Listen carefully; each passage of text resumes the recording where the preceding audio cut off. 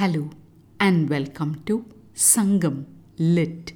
This is Nandini Karki, and in this episode we perceive an instance of hallucination in the midst of a separation as portrayed in Sangam literary work Kurundogai 301 penned by Kundriyanar.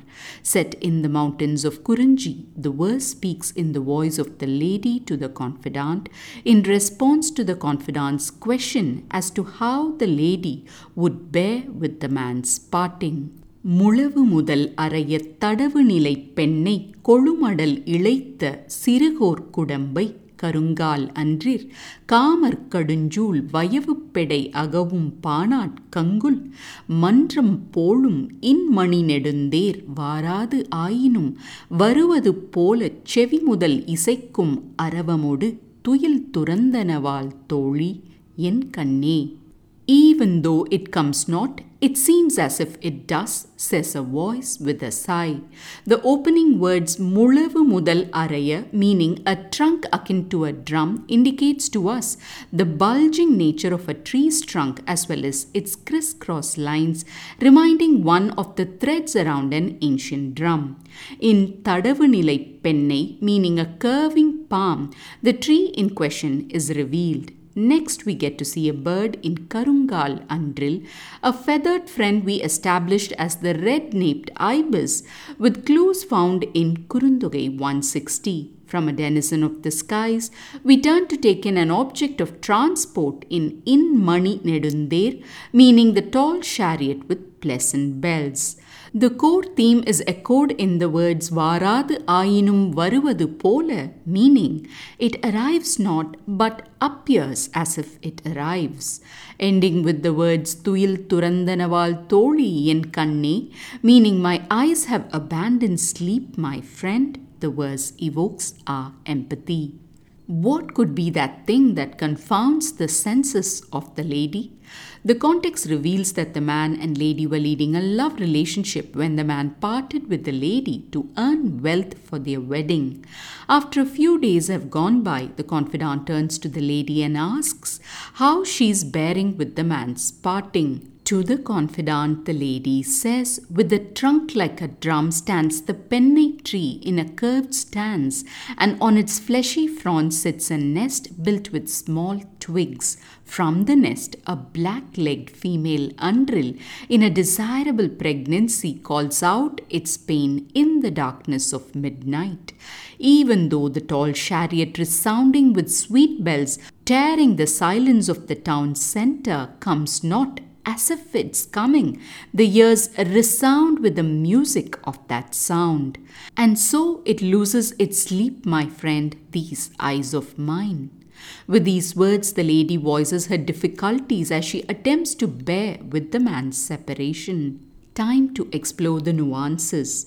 The lady starts her words by zooming her focus on a palmyra tree's trunk, which she likens to a drum, and points out how the tree seems to be in a curved position.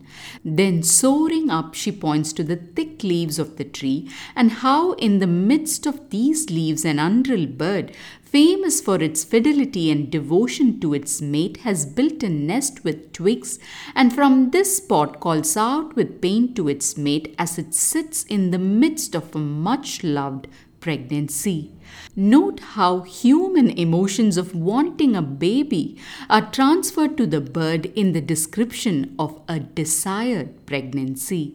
Returning, the lady has referred to the bird only to say that such sounds are arising in the midnight hour near her home. At this time, she hears the sound of the man's chariot bells tearing the silence of the night, and she sits up in anticipation.